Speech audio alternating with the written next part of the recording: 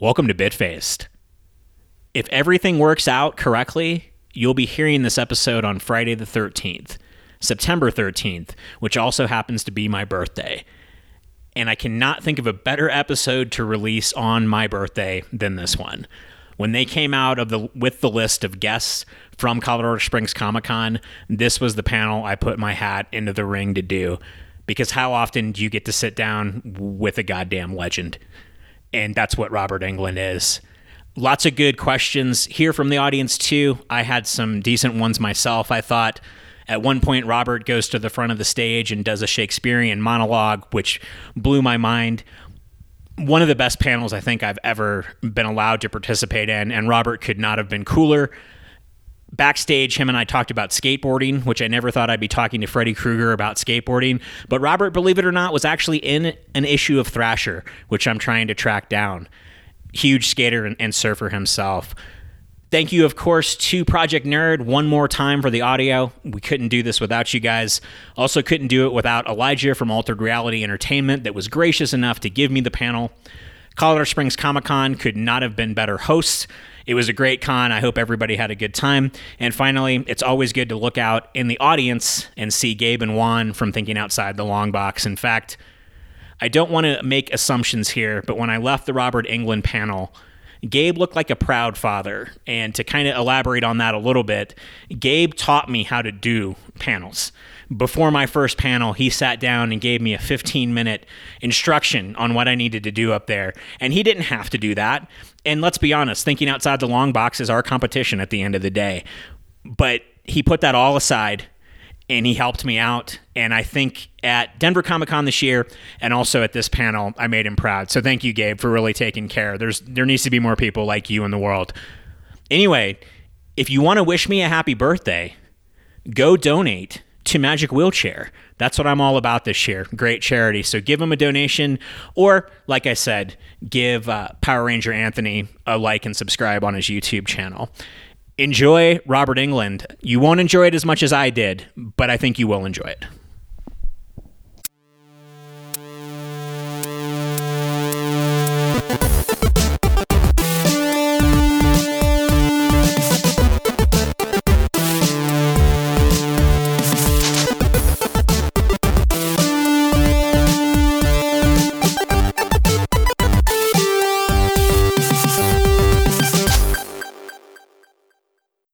Last panel of Comic-Con. Did everybody have a good weekend?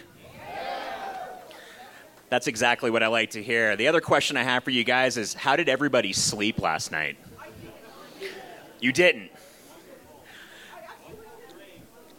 Thanks to A Nightmare on Elm Street, I haven't slept correctly since 1984. It's a horror movie that changed the landscape of horror forever. Nothing scared me more as a kid, and I'm still haunted in my dreams. No one has ever embodied a horror character more than our guest today. If you have one for me, you name it, but you're not going to come up with it. I'm very proud to introduce Freddy himself, Mr. Robert Englund.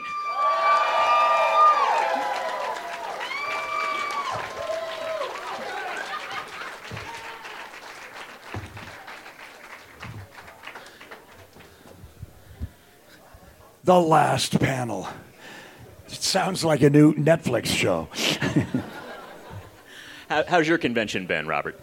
It's been great. You know, I love it when it's steady, but my line is not too long because I like to hand out some love to the fans. And it's nice when about 20 or 25 people in line, I can pace myself. But I got to say, by the grace of God, I didn't ruin some valuable memorabilia this weekend because the altitude was messing with my Sharpies. And all of a sudden they would just bleed out, or drip. And I had to clean a couple up. I had to clean one up for Amanda Wiss, my first victim in Nightmare on Elm Street 1. And it was a really valuable poster. I think it was a first edition Fast Times at Ridgemont High. But, that's the only problem has been the Sharpies. They've been they have a life of their own. I'm glad that you've had a good convention. I've seen you interact with your fans, and it looks like you had a really good time. And I know you guys can do by noise. How happy are you guys to have Robert Englund sitting right up here? Calm down. It's the end of the day. Robert, A Nightmare on Elm Street brought a sense of helplessness that we've never seen in horror before. You can run from Michael Myers, you can hide from Jason. You can't run from your dreams, and you can't run from insomnia. Can you talk to me a little bit about how this psychology influenced your performance? Well, to be really honest, actors can't act psychology. You can't act theme. You need to know it for the overall arch of a performance, perhaps, or a choice to go high or low emotionally in a scene. Who to like, who not to like, within the cast, in the story. But you can't really act psychological. My inspiration was about a week into it. Now, well, first of all, let's just tell what the theme is. I mean, Freddy's the future. Freddy's evil. Freddy's loss of innocence. Elm Street is the street our beautiful president was shot on. Jack Kennedy. Dallas. Elm Street by Lee Harvey Oswald. American president shot in my lifetime. Elm Street is also the street that Dick and Jane live on in the little reader book that we all learned how to read from. Look, Jane, here comes Father. Go, Spot, greet Father on Elm Street. Please don't fight with Puff the Cat. Here's my sister Sally, Elm Street. So everybody in America learned how to read from this book for 50 years. Also, every town has an Elm Street. Well, then also every town has a Broadway and a Main Street and an Oak Street. But Elm Street, Wes is no fool. So he wanted all of that symbolism in there a little bit. But I was a week into the makeup, hot summer, the old Desilu sound stage, I Love Lucy, in California. And we're in, the makeup room has those revolving barber's chairs, that go tilt back so you can get a shave. And they were kind of nice, a little bit of air conditioning. And I've been up since 4 a.m, makeup applied, doing a lot of sort of stalking shots. And it's like around 11:30, and I'm getting touched up. And by now the brush they touch me up with has got dried glue on it, and it's as sharp as an old arrowhead. And I'm getting poked with it, and I'm sitting there in a sweater, and it's like 86 degrees out. And I've got the sweater on and these oily pants and a pair of boots and wool socks and that damn hat. And I'm all sealed up, my brain is bubbling underneath all that prosthetics. And into the makeup room waltz Johnny Depp and Heather Langenkamp, because I haven't worked with them yet. And arguably, they're the two most beautiful people in the world at this moment of time. She looks like what you want Brooke Shields to look like, because Brooke's beautiful, but Brooke's tall. She's a model. Heather's bite-sized. And she fits under your arm. And Johnny is the most handsome. He's still got baby fat, but he's got the perfect Elvis hair. And it's dry. He doesn't put any grease in or product in it. Just hangs perfect. He's a rockabilly rock star musician doing his first movie. He calls everybody sir and ma'am. He's in skin-tight black Levi's, Beatle boots, and a Kramer rockabilly shirt buttoned up all the way. And they're sitting there, and the makeup girl, and I'm getting poked with that crusty brush from David Miller. It's probably the same brush he used on Michael Jackson on Thriller. And there, the makeup girl gives them little tiny pink battery-operated fans. Because it's so hot out, and they're so pretty, and she wants to keep them cool. Hey, they don't even need makeup. I don't know what they're doing in the makeup room. They're so gorgeous. They have natural moisture still from their youth. They get little fans, and they're getting touched up. And I realized, wait a minute, this envy, this anger that I'm feeling, this jealousy of these young, beautiful kids with their whole career ahead of them. And I'm turning 30, and I'm in this movie, and maybe I made the wrong decision. I don't need this little horror movie. I'm starring on television right now. I'm making more money than I've ever made. Maybe I did the wrong thing. Maybe this wasn't a good idea. I wanted to work with Wes, but I don't know. I'm miserable, and I itch, and I'm hot. And then I thought, hey, this is all real stuff.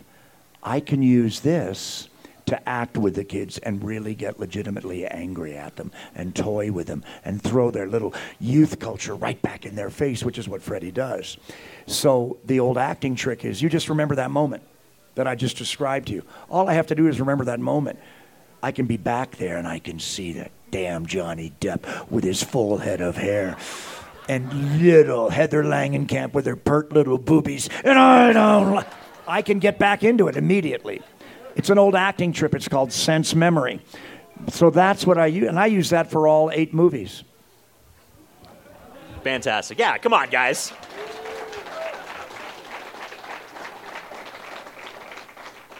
Robert, this character was created by the legendary Wes Craven. I wondered if you could share a little bit with me your favorite Wes Craven story. Okay. Well, first of all, when I went to the interview, I'd seen in a New Wave bar on a continuous loop scenes from Hills Have Eyes and Last House on the Left, the original, very dark. The other monitor on the other end of the bar at the New Wave bar I hung out with just below Sunset on La Brea Avenue in Hollywood had a continuous loop of Eraserhead. So in my mind, Wes was kind of a David Lynch genius, dark guy. I expected Marilyn Manson in black leather when I went to meet Wes Craven. Instead, it was Don Quixote in Ralph Lauren. 6'3", preppy, wrinkled, perfect, comfy cords, Ralph Lauren shirt with the sleeves rolled up, tortoiseshell reading glasses on, and a goatee, reddish hair, and he looked like Don Quixote, those drawings of skinny, tall Don Quixote that we've all seen. And he was this gentleman. Cut to, years later, I'm starring in a series for Wes.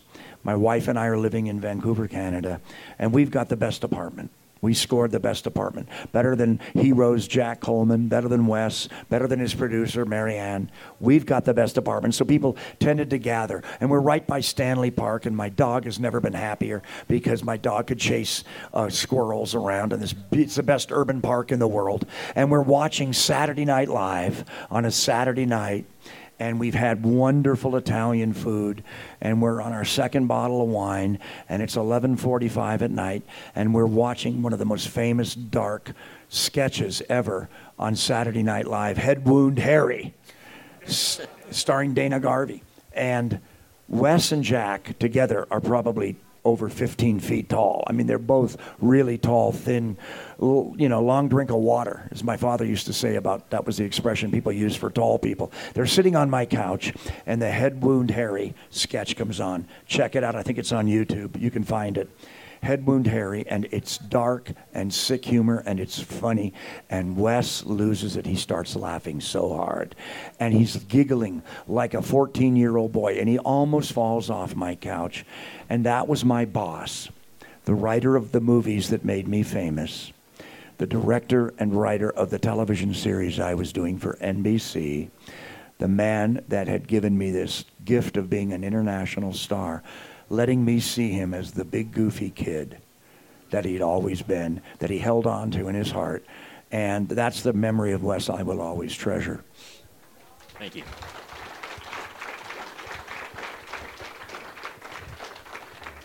You got to play many different versions of Freddy, and I think the character changed as the movies went on. What was your favorite version of Freddy to play? Because the first movie is pretty dark. Later on, you get more into the comedic horror element of it. I want to know what you liked about it. What was your favorite? Wes was a little perturbed that we exploited the humor. But you have to remember, it's all through Nightmare on Elm Street 1. My gosh, my tongue comes out of a phone. I'm your boyfriend now. I wear Tina's face. I cut my fingers off and green goo spurts out of them. I mean, Freddy's having fun. He's like the cat that toys with a bird before he kills it. And so I think I like my performance in Nightmare on Elm Street Part 4 the best. Rennie Harlan left me alone, and I got to dance it a little bit, a little reptilian. I got to kind of... Freddy's not earthbound. Freddy's not out back in the alley smoking a cigarette. Freddy's in your imagination. And in this room, there's 100 imaginations right now, and all of them are a little different.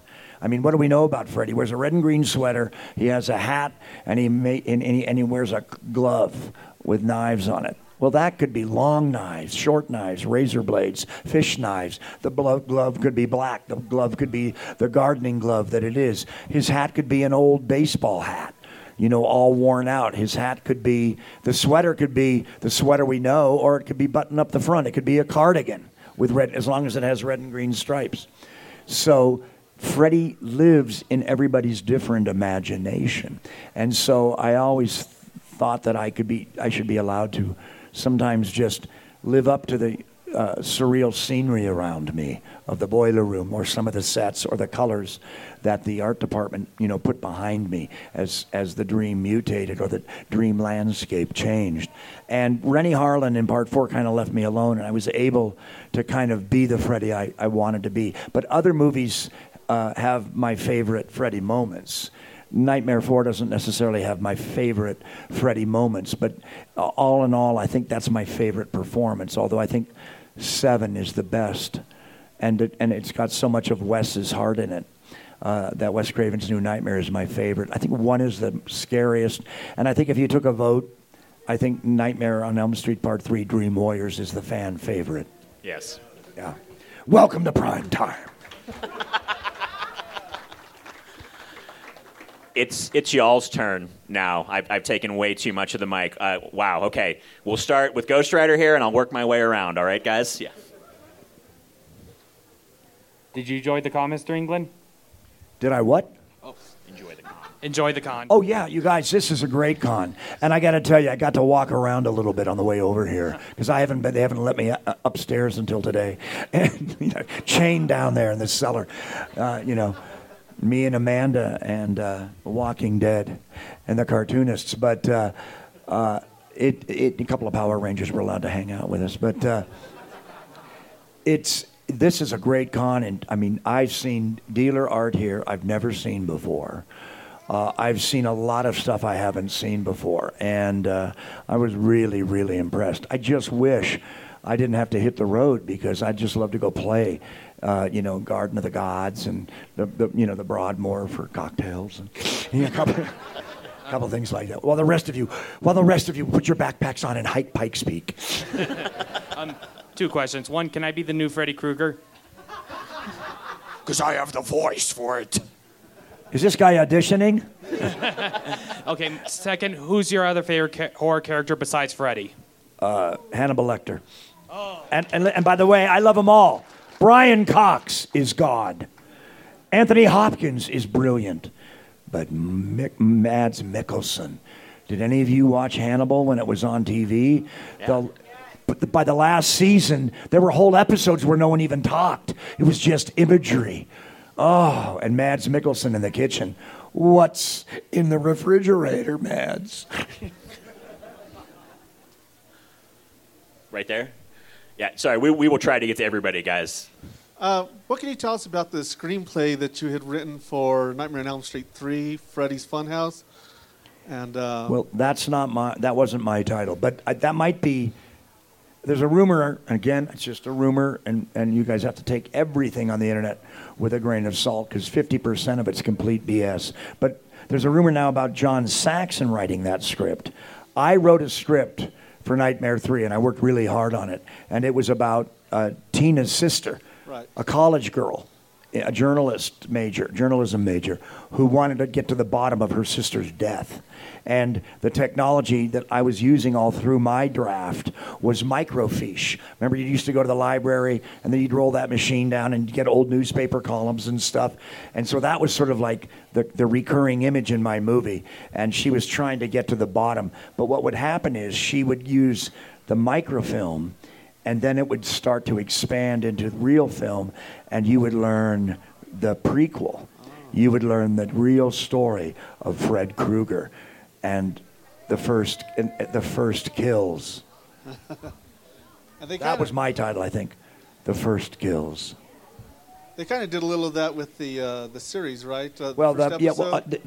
Obviously, by the time they got around to doing the series, they've been sitting around with my script in a drawer for 3 years. They took a lot of stuff from that script, but that's Hollywood. That's the way it works. My ex wrote Lost Boys. That's my title.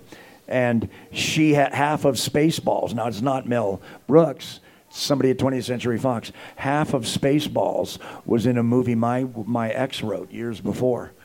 But you got to be careful. You can't talk about anything, you know. Let's go you in the red first. Thanks for scaring the crap out of me for 30 years. Yeah. And I'm looking forward to the Travel Channel show. Oh, yeah. Well, you know, here's the thing. This is why I'm so freaked out, you guys. I cleared my calendar for July and to do this show, my new show. It was called Shadows of History then. Now it's called True Terror with Robert Englund. But it's for the, travel and discovery and history and National Geographic. They're all the same company. And I think Mr. Shatner's doing one of them now, too. And mine is all based on things from newspapers that are strange and weird and dark and occult. But they're not urban legends. They're real. They were real enough and sourced enough that they wound up in newspapers. Things like people being buried alive, really cool stuff like that. But now it got pushed because they need to get all the reenactments done so that I can narrate them and then I do my stuff on camera. So now I don't think I'm going to start doing it until September. And I'm not fresh. I'm going to be dog meat by the time, I don't want to phone it in either. I really like the first 3 episodes that I've read. They're great. It's a real fun show, but I'm just so worried about, what kind of shape. I think I'm going to just need to go sit in the steam room all day or something, have an enema and then drink a lot of Jolt Cola. My question was, when you were filming... Too much information? I'm sorry. When you were filming Freddy vs. Jason, how... I heard a rumor that you were going to possibly do another? Guys, we were going to do Freddy vs. Jason vs. Ash at one time. Oh. But the company got sold. You guys know this. See, this New Line Cinema got sold to Time Warner. And then Time Warner and New Line Cinema owned Friday the 13th franchise. They owned the Texas Chainsaw Massacre franchise and obviously Nightmare on Elm Street. So the idea was, these are classics. They knew how good they were. The gentleman who does Transformers, Michael Bay. So Michael Bay's company is called Platinum Dunes, and he's under that umbrella. And the idea was that his company, not necessarily Michael himself, but that his company would reboot all 3 franchises. And they did a really good job with the Friday the 13th one. Not so successful with Nightmare 1. And then they did a decent Texas Chainsaw. But they want to reboot them all, so they don't want to put the cart before the horse. They don't want to start doing these kind of graphic novel ideas, Freddy versus Chucky. God forbid. Yeah. Trivia note, the guy that did my makeup in Nightmare on Elm Street created Chucky. I just know you technically did not lose. What? You technically did not lose. I figured this. Here's what I know. Jason kicked my butt up between my shoulder blades, but my head's missing, but Freddy's in your mind. If you know of Freddy, you can dream of Freddy. If you dream of Freddy, he can get into your subconscious. So if that big dog, Jason, ever falls asleep whining for his mama, I'll get him.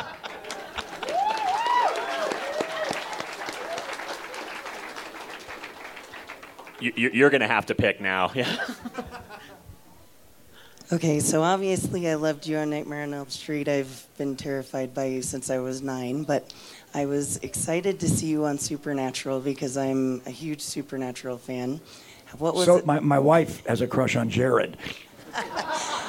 I'm a Jensen fan, but anyway. He's too handsome. Yeah, I would go out with Jensen. How did you end up on Supernatural, and what was it like on the set? The producer produced V, Robert Singer, and he asked for me. And it was fun to go up there and shoot that cameo. Plus, I think it's their last season now, unfortunately. Yes. But they could have brought me back because I was like a friend of the father of the boys, and I have this. I'm kind of like what they call a backroom doctor, a sleazy doctor. But I do know how to sort of temporarily kill you, so you can go to the other world. I enjoyed you as Dr. Robert on there. Dr. Robert. I know. I love the girl that played my assistant on that. She was great. My goth nurse. like Silent Hill to the max. Front here. Yeah, I will try to get to everybody, guys. I'm sorry. This is the most hands I've ever seen in a panel. I love you guys. I absolutely loved you in all of the Nightmare Before Christmas. Sorry, Nightmare on Elm Street. I'm a huge fanboy. Sorry, but I know you've been on so many shows like Chips, Supernatural, and all that. What show did you love to do, whether it was one episode or many, that you would love to go back to try again?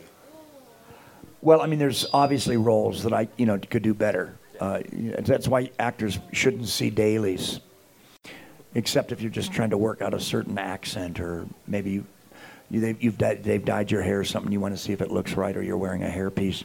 But no, you guys are also young. I was quite a popular, busy actor in the 70s. I worked with Burt Reynolds. I worked with Charles Bronson. I starred with Susan Sarandon. I starred with Jeff Bridges, Sally Field. I worked with Scatman Crothers from The Shining, Joanna Cassidy from Blade Runner, Barbara Streisand, Chris Christopherson. I was around. I was there. Henry Fonda. I starred in a movie with Henry Fonda, arguably the greatest American actor of all time. Jimmy Stewart, Henry Fonda, Marlon Brando. It's like Jimmy Dean. That's it. And that it was a different life, because you did movies or you did TV. You didn't do both back then. TV paid a lot more then, but it took longer for movies to come out. But I did a movie called Stay Hungry, and I was down in the South in Alabama, and I was learning how to drive a water ski boat with Sally Field in a bikini and little gold earrings on, coming out of the water behind me like Venus on her shell. And I was shooting pool with Jeff Bridges, and I was getting massages from nurses with Arnold Schwarzenegger, and I was eating, hardcore Southern cooking, and listening to jazz, and eating oysters on crackers, and a job that started out, and I was only supposed to be there for maybe 8 weeks, turned into 3 months. So, you're a kid and you're getting all that extra money. And people like Jack Nicholson were, visiting this set and stuff. Oh, it was just a great, great memory. I mean, that would be great to be able to go back in time, like Tom Sawyer, when they, everybody thinks they're dead and they go to their own funeral, and listen to people talk about you. Would be able to go back in time to that set and look at us all young, before our careers took off even more, and kind of relive some of that, without the nervousness in the pit of your stomach, because you want to make sure you learn your lines, for the next day, and you please everybody. So that would be something, I always wanted to play Iago. I understudied Iago in Othello with a great African-American actor named Roger Robinson in the lead, and I never got to do it. And I got to rehearse it a little bit, but never perform it. And I'm too old now, but I think I watched it from backstage every night. I watched the actor that was playing it, and I think I solved it, all the problems. Later on, I used to use that for an audition in the theater, and I could do it really big and giant to the back wall, What's he then? Who says I play the villain? Or I could sit down on the edge of the stage, and I'd take a cigarette out from behind my ear, and a Bic lighter, and light the cigarette, and I could look right out in a small theater and say, and what's he then that says I play the villain? And I learned how to do that, and I got all these, but it was because I sat backstage and watched another actor make mistakes, and I solved his mistakes by watching it every night. It wasn't that he wasn't a terrific actor, better than I could have been in that part at that time, because I was truly too young. But it would have been great to have been able to have that on my resume, and really have done that. And when you do theater, sometimes you get it perfect. Not every night, not the whole play, but sometimes you get it perfect. You never get it perfect on film. And you do it, and they're happy with it, and it's forever. Oh, my God. That episode of Chips, did I really do it that way? Oh, I should have done it. I should have said it this way. Even in Freddy, I have a line mistake. It's a great line. You're all my children now. I said it wrong in the movie. It should be, you're all my children now. Not your damn parents, mine. You're mine. I hit the wrong word. You know, people do that, you know, and you have to live with it the rest of your life. You know, it's just one of those things. Thank you so much. Get someone in the back. All right, I was wondering, out of all the Freddy scenes in all the Nightmare movies, which one was your favorite to shoot? Well, I don't know about shooting, but in terms of effectiveness, I love Miss Me in Wes Craven's New Nightmare. I love that entrance where I come up out of the bed, because what do we do with beds? We sleep in them. And what do we do when we sleep? We dream. And that's where Freddy comes from. And I love that. I love that moment. There's a really good move. It's a really good move where I come out from behind the desk in Nightmare 4, you know, with the apple. I'm peeling the apple with my claw. You know, teacher's pet. Somebody brought me an apple. You know, I just saw Once Upon a Time in Hollywood, the Tarantino movie. And there's this great moment where they sent DiCaprio and Brad Pitt are at DiCaprio's house, and DiCaprio's guest starred on some show. FBI, the old FBI TV series, and they're watching it, and they got an old cold pizza and some warm beer, and now DiCaprio's big scene comes up, and they're watching it, and DiCaprio comes across a car hood, like Starsky and Hutch. You guys know the move. They made fun of it in the comedy version, and guys used to make fun of it on SNL and stuff, but you know, the cool move. And we all love it, actors. We all love it when we can do a cool move or shoot a gun without blinking too much, you know, and things like that. And they use the right moment. But in Once Upon a Time in Hollywood, they're watching it and they're chomping on their pizza. And Brad Pitt compliments. He's the stunt double of Leonardo DiCaprio, and he compliments him on that cool move that he made. And so it's kind of hard to get your own vanity. But like, I'd put some pretty cool moves in Freddy.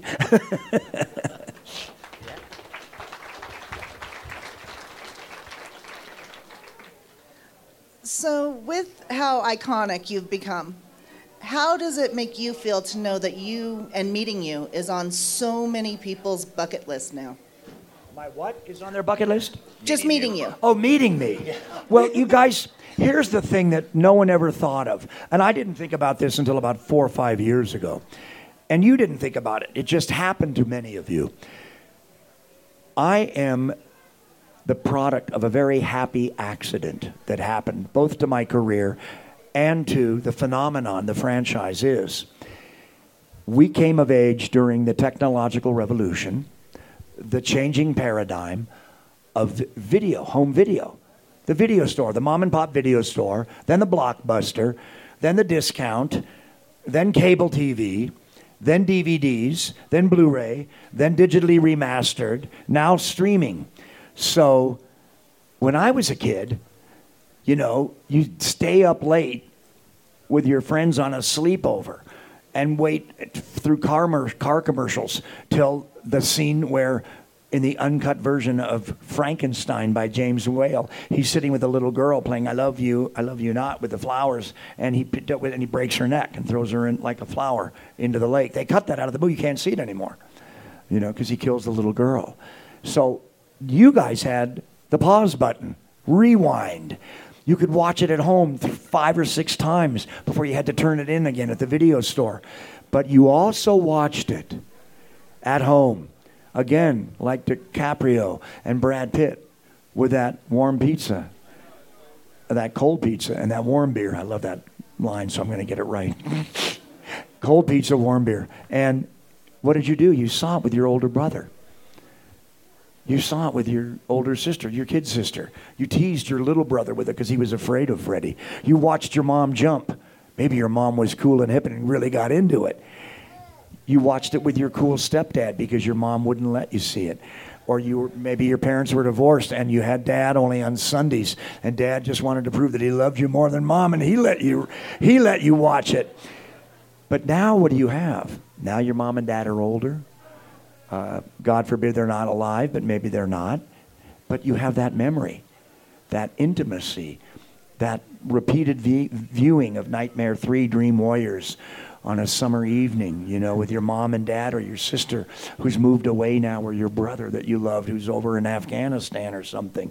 And you had that shared experience. And I never thought of Nightmare on Elm Street as being a shared family experience, this intimate memory that people would have as with their family. But it's a fact. And you guys, you fans, have shared it with me at my table over the years and in fan mail over the years. So now that Nightmare on Elm Street films have become kind of like It's a Wonderful Life. You all watch it at Halloween now. Like we all watch It's a Wonderful Life or Christmas Story or Miracle on 34th Street during Christmas. It just becomes part of our culture, the fabric of our popular culture. And it's just that's just a very remarkable thing to be part of as just an actor, and nothing that I considered back in the day. I was more worried about defending the movie as being too violent or too bloody or too dark. When the PTA mothers would yell at me on a talk show, in New York. I remember I had one PTA mother saying, no, you're dragging 5-year-olds in to see this bloody movie, and oh my God, and everything. And then the show went off the air. Then the the news show was over. Same woman asked me for my autograph and wanted me to sign things for her class. It's a little schizophrenic being Freddy. You guys have seen my little card, you know what I mean?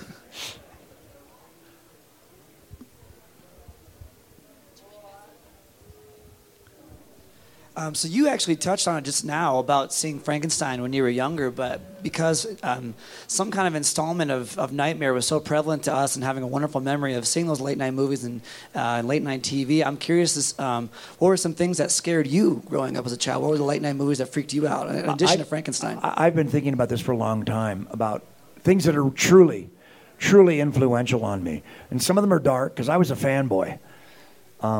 But my horror fascination actually started with a coffee table book that my godfather had. And there was a whole section on the golden age of horror, the 1930s, with amazing photos. Literally, daughters of Dracula, and you could see through their nightgowns, kind of like Tina in her nightgown with Freddy in Nightmare 1. And to me, it was kind of sexy. And there was a page in the silence section, 2-page fold-out, of all the characters Lon Chaney had done in makeup. And I've told the story a million times, but one of them, he plays a blind man. And we all know the story about the hairpins to make his nostrils weird for Phantom of the Opera. And he would always do these amazing things. He was creating makeup every day. But he took the placentia from a hard-boiled egg, a perfectly hard-boiled egg, and he took the shell off and the placentia, and he put it over his eyeball to make it milky so he looked blind. First contact lens, Lon Chaney. Come on down, Lon. But so that's an influence. And maybe that's the latent, hidden thing way down in my subconscious that made me say yes to Wes Craven, the challenge of the horror makeup. But for me, Little Robbie England, it was the Saturday matinee, Forbidden Planet, in pristine VistaVision. And for the next month, my classmates and I would save our lawn mowing money and go back to see it, because we couldn't figure out what the monster of the id was, outlined in flames and lightning. And then one day, my friend Ronnie, in the back of the class, the guy that can draw the best, who decorates your spine of your blue notebook with an eyeball on a fork, Ronnie calls out from the back of the class, "Oh, damn, it's a saber-toothed tiger." And then we knew it. We could see the saber-toothed tiger. But we didn't have pause buttons. We didn't have rewind. But we saw it in the dark with our melting Chico bonbons in 70-millimeter VistaVision.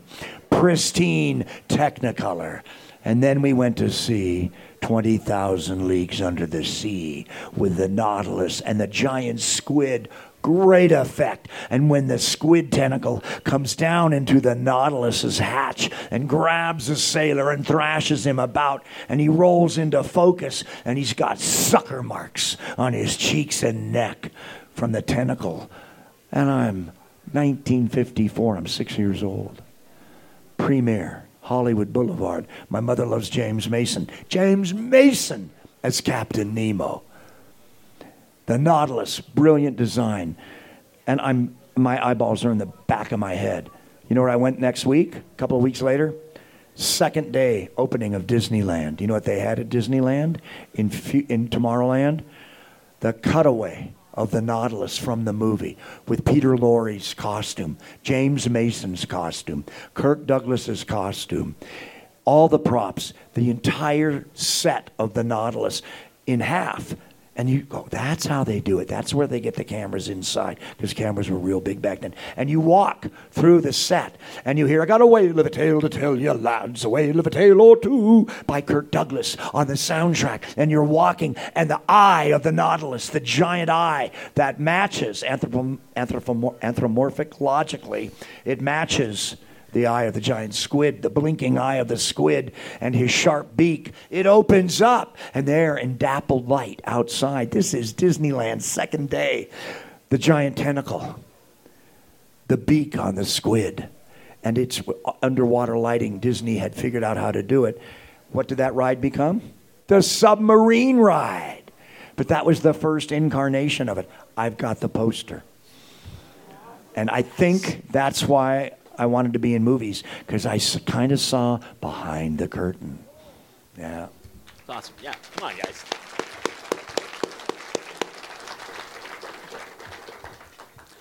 Hi. I was just wondering what your favorite kill from the entire series is. I think it's the gentleman behind the red T-shirt right there, with the girl with the microphone behind you. No, he looked over his shoulder. Well, I love wiping the ceiling with Tina. That's some nasty stuff. I love, just as a visceral thing, a fingernails, claws on a blackboard moment. The boy with his tendons into puppet strings. But I also love, I think, just because it's so politically incorrect, and I know I'm in Colorado Springs, but I love political incorrectness. I love the boy with a hearing aid, you know. Freddie don't care if you're special needs. He'll come get you, you know. He's an equal opportunity killer.